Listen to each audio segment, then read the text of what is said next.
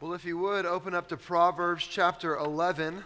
Proverbs 11, and we're going to be in 11 through, really, I guess, 25, just looking at different verses, because I think there's a repetitive theme, again, that we see in these verses. But before we get started, just in case you see it, and so it's not, whoa, that's what the back of my head looks like? Oh, y'all think that's funny, huh? Hey, we'll leave the cameras on, and you can come up here after and see what the back of your head looks like, and then we can all laugh and see how funny that is. Anyway, sorry, that's not in the notes either. I dislocated my pinky. We had our college leadership retreat, and I dislocated my pinky playing football. I think there's a proverb in that. At the age of 35, you should not be playing football. But so if you see them taped together, that's what it is. Don't be distracted by it. That's just how it goes.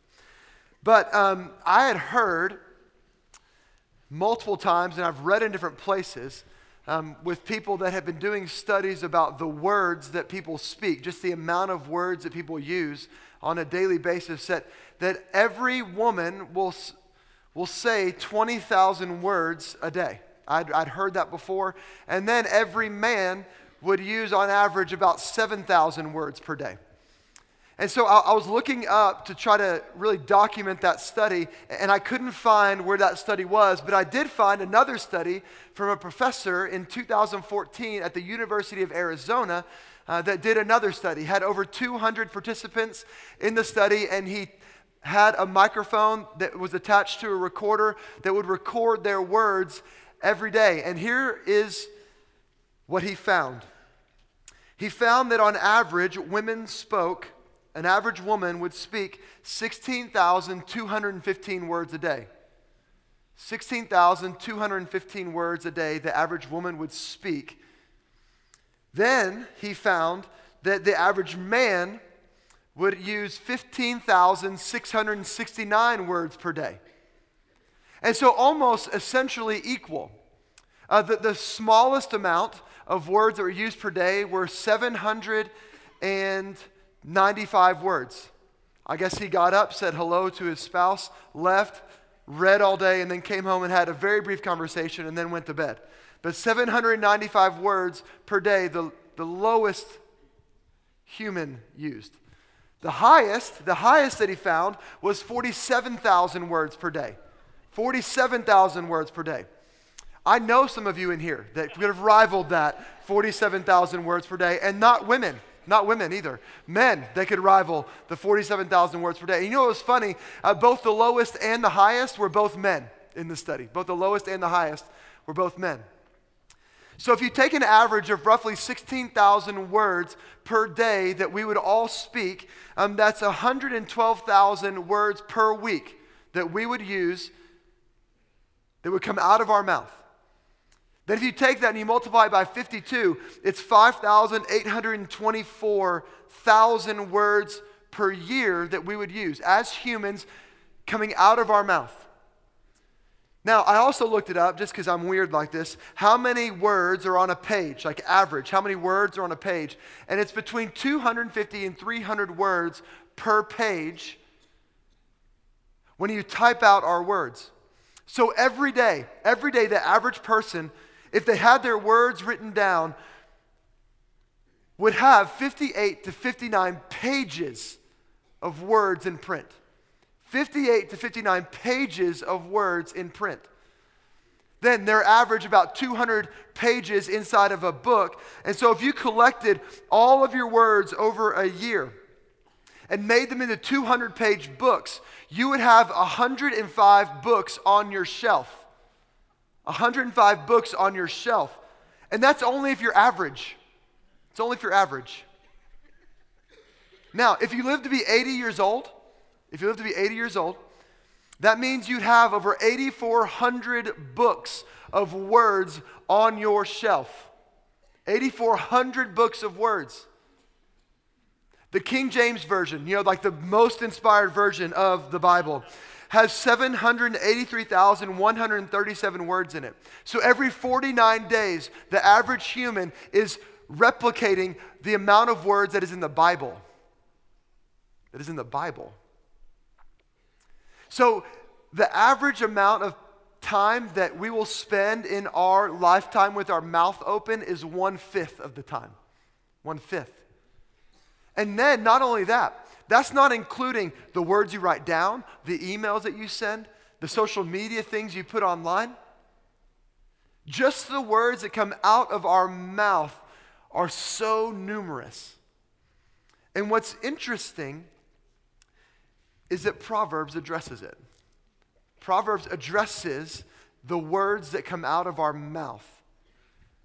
And it's a pretty harsh reality when we read the words. If you look at Proverbs 11, starting in verse 9,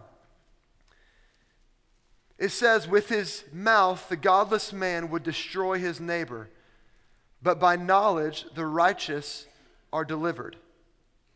Proverbs chapter 12, verse 18. There is one, listen to this, there is one whose rash words are like sword thrusts, but the tongue of the wise brings healing.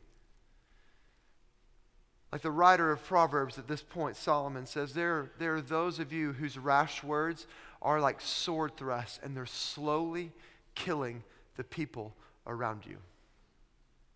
But the tongue of the wise brings healing. Those that are wise, their words bring healing. Then, chapter 15, verse 1.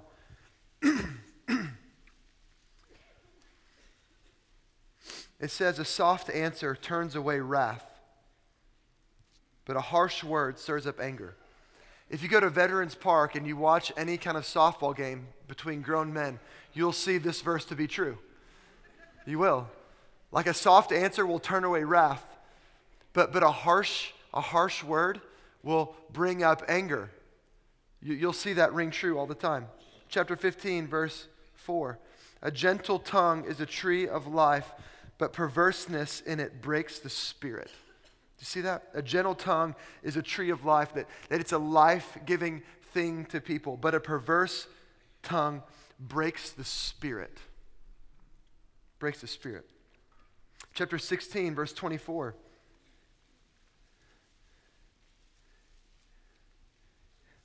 It says, gracious words are like a honeycomb, sweetness to the soul and health to the body. I want to read that again. Gracious words are like a honeycomb, sweetness to the soul and health to the body. Last night, I had come back from our retreat right at 2 o'clock. And so last night, I'd been gone for a couple days, and so we went to go eat at Texas Roadhouse. And when we got there, we ate and everything, and then we're leaving. I pay the bill, we're leaving, and Hudson just looks at me and says, hey, Dad, thanks for dinner. And I was like, whoa, where did that come from? You know? I tell my kids all the time, they can manipulate me just by saying thank you. Just by having a gracious word to me. And the writer of Proverbs, Solomon right here, says the same thing. Then you look at chapter 18, verse 21.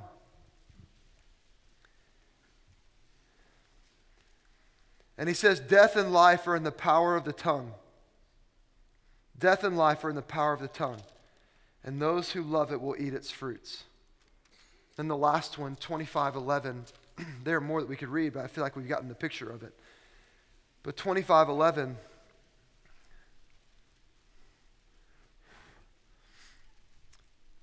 says, a word fitly spoken is like apples of gold in a setting of silver. I don't know how fancy that is right now, but it sounds pretty fancy that words fitly spoken, words in the right time, in the right place, are apples of gold set in a setting of silver, worth a lot, displayed for all to see because it's important and it's valuable. And words that are done and used in the right way, at the right time, in the right context, they are valuable. They are worth a lot. And so you read these verses now knowing how much we talk, and we quickly realize that our words can be one of two things. They can either be a blessing to others or they can be a curse. They can build up or they can tear down. And so there's only one point today with a few subpoints, and the one point is this: the words that you use every day are powerful. The words that you use every day, in every situation, in every circumstance, have the power to bring life and to bring hope and to bring peace, or they have the ability to slowly kill someone or to break them or to tear them down. And so out of the 8,400 books that you have, if you live to be 80 years old, every one of them have an intrinsic power in them. Every one of them. You know, and the first reason we know that words are powerful is because in Matthew 12:34, it says that Jesus is talking to the scribes and Pharisees, and he says, "For out of the heart the mouth speaks." So words are powerful, number one, because they reveal what is happening inside of your heart. They reveal what is happening inside of your heart. If you want to know what's going on in your child's life, listen to the words they say. If you want to know what's happening inside of your spouse's life, listen to the words that they say. If you want to know what's happening inside of your parents, inside of your coworkers, if you want to know what's going on in the life of anyone, any individual, any person, then just listen to the words that they say, because our Savior Jesus, when talking to the scribes and Pharisees, says, hey, it's what's going on in your heart that will eventually come out of your mouth. It's what's going on in your heart that will eventually come out of your mouth. And so if you find yourself constantly belittling people, that says something about your heart. If you're constantly being overly critical of everything, that says something about your heart. If you find yourself yelling at people continually, that says something about your heart. If you find yourself speaking forgiving words and giving grace to people, that says something about your heart. And if you find yourself constantly muttering things under your breath when you don't get your way, that says something about your heart. Because out of your heart, your mouth will speak. And so there's a natural question that comes up at this point, and it's not an easy question, it's actually pretty difficult, but what are the words that you are using say about your heart? And if you could just go back over the last week, over the last 7 days to last Sunday, and just think in your mind what words you are using. What does that reveal about your heart this week? Is it a heart that's more in love with Jesus? Is it a heart that is more submitted to his ways? Or is it a heart that is rooted in only wanting what you want? Or is it a heart that is straying away from the Lord? Because our words will give us a picture of that. Now, that's really not a fair question. It's a natural question that comes up inside of this because you have to ask it, but it's not a fair question because of this. James chapter 3, and you don't have to turn there, it should be on the screen, but James chapter 3 talks about the tongue. And here's what it says, starting in verse 5b. It says, "How great a forest is set ablaze by such a small fire. And the tongue is a fire, a world of unrighteousness. The tongue is set among our members, staining the whole body, setting on fire the entire course of life, and set on fire by hell." That's the tongue. Verse 7. "For every kind of beast and bird, of reptile and sea creature can be tamed, and has been tamed by mankind. But no human being can tame the tongue." Like the writer, James, he's saying, hey, we can tame all sorts of animals. We can tame birds. We can tame dogs. We can tame cats, maybe. We can tame all of these things, all of these large animals, yet it's impossible.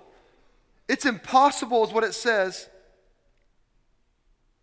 for a human to tame the tongue. It says, it goes on, that it is a restless evil full of deadly poison. With it we bless our Lord and our Father, and with it we curse people who are made in the likeness of God. From the same mouth come blessing and cursing. And then he says, my brother, these things ought not to be so. So even James, even the Bible says that's a hard question. Like even the Bible says, hey, some of us have really well-tamed animals but have a tongue that is so far off that we curse people and bless people that are made in the image of God all in the same way. We can tame everything around us, but the hardest thing, the most noble, difficult thing for us to tame is this small little muscle in our mouth, because what comes out of it can either be blessing or curse. Can either be blessing or curse. And then he begs them, hey, let this not be so about us. You see, our words are powerful because they reveal what is in our heart. And if we want to have any chance of having a tamed tongue, then we must have a transformed heart. We must have a transformed heart. Not us, not transformed by us, but transformed by the very gospel of the Lord, who comes in and takes our old self and puts a new heart inside of us.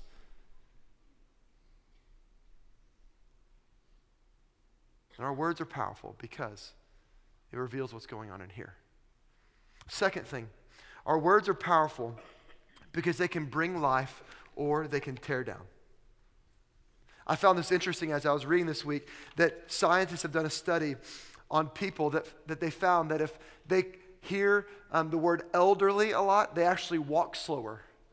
Isn't that funny? Isn't that funny? I was kind of blown away, so I tried it. I'm just kidding, I didn't try it, but it would be kind of funny if I did. I should have been doing that while I was playing football, talking about all the old people with the guy that was guarding me. Some researchers actually showed that when people read the words loving kindness, that they showed an increase in self-compassion and improved mood and reduced anxiety. And every one of us in this room can probably link to a place in time where we've had someone whose words hurt us deeply. And I don't mean to drag those out of the closet today, but some of us are probably still working through those things. That in middle school, someone said this about you, and it just hurt you to the core. And our best defense, like the thing that we learn at a very early age, like a few nursery rhymes, sticks and stones can break my bones, but words will never hurt me. Or you're like rubber, I'm like glue, whatever you say bounces off me and sticks on you. That's like the best option we have to dealing with words. The people that wrote those don't understand life at all, because words actually hurt. They hurt. And that's why James 1:19 says, know this, my beloved brothers, let every person be quick to hear and slow to speak. Be quick to hear and slow to speak. He wants us to be slow to speak because inside of our words are an ability to build up or an ability to tear down. Now, like this isn't saying that you always have to be nice and flowery and never correct anyone with your words. But it's the attitude, it's the thought that the words come out with. It can be very loving for someone to put their arm around me and say, hey, that was terrible. What you did right then, that was really bad. And you should never do that again. And let me tell you why you should never do that again, because it makes you look terrible. And it doesn't look good on Jesus if you're a Christian and you do those things. So it's not always pretty conversations. It's not all words that are flowery, but it's words that are used with an intent to build up and not to tear down. But the natural thing inside of us at times when we're feeling corrected or we're feeling wronged is to lash out in anger. It's just to say something when we're hurt, when someone says something that hurts us, our natural response is to say something that would hurt them deeper than they hurt us. But when we do that, our words are like thrusts of a sword that slowly destroy the other person. They slowly destroy them. And so our words are powerful because it reveals what's happening in our heart. And secondly, it has the power to build up or tear down. But there's another thing, third. There is power in what you say to yourself. There's power in what you say to yourself. Psalm 42. Psalm 42. It talks about this soul that is downcast. Proverbs 42, starting in verse 5. Psalm 42, starting in verse 5. It says, "Why are you cast down, O my soul? And why are you in turmoil within me?" Like, this is a picture of a guy who's having like one of those dark nights of the soul. Like, he's struggling. He's not knowing what to do. Like, the soul inside of him is struggling, and he's not knowing what's right and what's wrong. He's not knowing what to do. He's staying up all night. He can't sleep. He's just trying to figure out life. And this psalmist, this guy is like, "Hey, why are you cast down, O my soul? Why are you in turmoil within me?" And then he gives us something else. He says, "Hope in God, for I shall again praise him, my salvation and my God. My soul is cast down within me, therefore I remember you from the land of Jordan and Hermon and Mount Mizar. Deep calls to deep at the roar of your waterfalls, at your breakers, and your waves have gone over me. By day the Lord commands his steadfast love, and at night his song is with me, a prayer to the God of my life." Then you can jump down, verse 11. "Why are you cast down, O my soul, and why are you in turmoil within me? Hope in God, for I shall again praise him, my salvation and my God." So this psalmist, he is struggling with life. And he doesn't know what to do. And so he finds himself remembering all the things that God had done. In other words, he is preaching to himself. He is preaching to himself the gospel. He is preaching to himself the things that he needs to hear. And he's saying words to himself. You see, the words that you say to yourself will impact you. Like, let's say it like this. If you walk into a room and you think that no one likes you inside of the room, it's going to change how you enter the room. But if you walk into a room and you think that everyone's genuinely happy to see you, it's going to change how you enter into it. It's going to change your demeanor. It's going to change your posture. It's going to change the things you say. And so the words that you say, the words that you meditate on will change how you feel. That's what the psalmist says right here. So every year, for the last couple years, at the suggestion of a friend, I start thinking about a word of the year. I start thinking about like a word that I hope the Lord would do in my life. This year, my word is wisdom. And I hope that it impacts my parenting, some financial decisions, and then just what happens in the college ministry, in our church. And so I teach a doctrine and apologetics class at a high school, and so I asked them to do the same thing. So the first thing we did when we got back was, "Hey, I'm going to give you the whole class period. I want you to think of your word. I want you to think of your word for the year." And then they had to stand up and they had to give a 2-minute presentation on their word. And there's this one girl, this junior girl, who got up there and, man, just bore her soul to this class. She gets up to the podium in front of the class and she says, "My word for the year is confidence. Confidence." And she said, "I hope that impacts my walk with the Lord." You see, some of you talk in here about having this really deep, valuable walk with the Lord, and I've just never had that. I've never heard the Lord speak to me. And I want to have confidence knowing that God will do that with me. And then the next thing she says, she says, this may sound a little weird, Um, but I want confidence in the way that I look. You see, I get up in the morning and I look in the mirror and I just don't like what I see. And then I come to school and I compare myself to every one of you, and I think you're more beautiful than I am. And I want confidence in the way that I look. And then she says, third, I want confidence in my schoolwork. The reason I take so long, and earlier in the year, she had taken almost double the time that a test would normally take. She took that much time.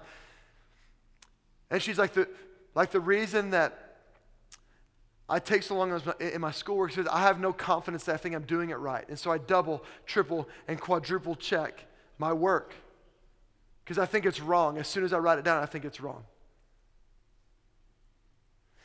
And as this junior girl stood up in front of the class, just bearing her soul, my heart just broke for her. Not because her self-confidence was low, but it was because she's not seeing how God sees her. And she was allowing the enemy to come in and speak to her the words, and with her own mouth she was speaking these words to her that God doesn't want to know her, that God thinks she's ugly, that she's not smart, and all of these things, and it just perpetuated on and on and on until she actually believed it in her life. And she was the most influential person in her life. And I just kept thinking, God, would you just show her who she is? That in Psalm 139, that she is fearfully and wonderfully made. In Jeremiah 1:5, that before she was even born, you knew her. Ephesians 2:10, that you are his workmanship, that we are created in his own image. That 1 John 3:2 says that God loves us so much that we are called his children. 1 Corinthians 3:16, do you not know that you are God's temple and God is actually inside of us? That God blots out our transgressions according to Isaiah 43, Matthew 10:30, that even the hairs on our head are numbered. Even if they go down, he still knows them, exactly how many they are. Even if you see yourself on a screen and there's a spot right here that's going away, God still knows exactly what is going on. And so my heart just continued to break for her because she didn't see herself the way that God sees her. And I would tell you the same is true. You are the most influential person in your life, and whether you preach the gospel to you or not will determine how you feel about God and how you feel about situations. We are a friend of God, children of God, greatly loved. We are God's messenger to the world. And it's time that we taught and preached the gospel to ourselves about that. Because our words are powerful. Our words are powerful. I wanted to end today with just a verse that maybe give us something to shoot for. You know, like give us something to aim at. And Isaiah chapter 50 gives us this great word about how our words can be used. Isaiah 50 verse 4, it's Isaiah talking to the Israelites. And I love his confidence in here. I love his confidence with what the Lord has done. But it's Isaiah chapter 50 verse 4. He says, the Lord God has given me the tongue of those who are taught. It actually, in the New American Standard, you can translate it, God has given me the tongue of a disciple. The tongue of a disciple. And I love the next, that I may know how to sustain with a word him who is weary. I want to read that again. The Lord God has given me the tongue of those who are taught, the tongue of a disciple, so that I may know how to sustain with a word those who are weary. Man, what would that be like if that was us? Like, what would that be like if God has so transformed our heart, that God has so captivated our gaze,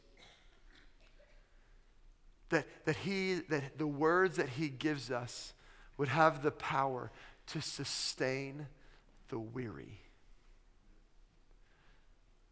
What would your children look like if your words to them help sustain the weary?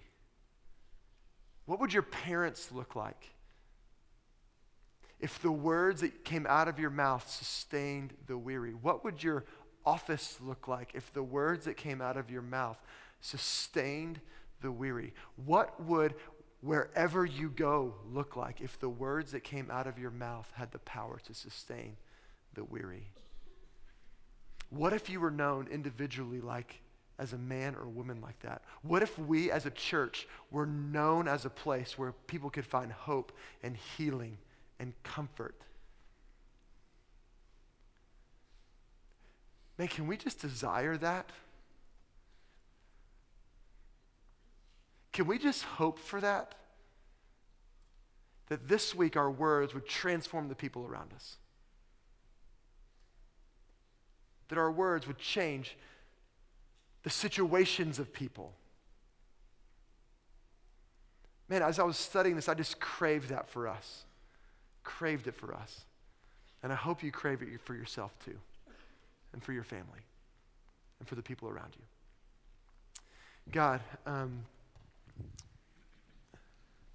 the root of all of this is that we need you.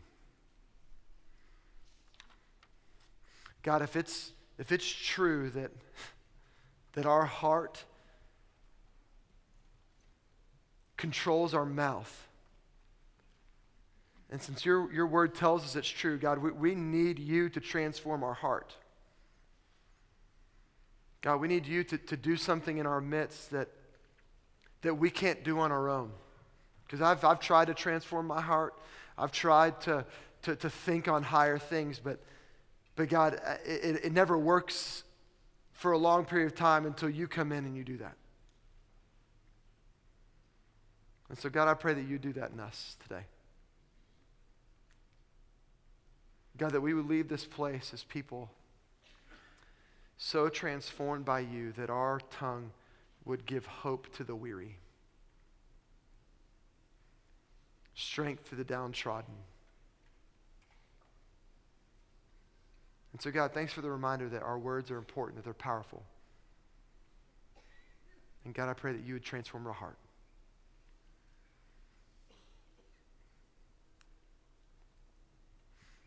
The staff and I are going to be down here at the front, and if you'd like someone to pray for you in this, we would count it as a pleasure and a gift to pray for you. If you've been visiting here for a while and you have decided that you want to join a church where you want some accountability and you want a place to serve and to walk with the Lord, we would love to tell you what that means. Or if you've just honestly assessed where you are today and you realize that your heart is far away from the Lord and you don't know whether or not you're a Christian or not, we would love to talk to you about what it means to follow Jesus. And so as the Lord speaks to your heart, you come.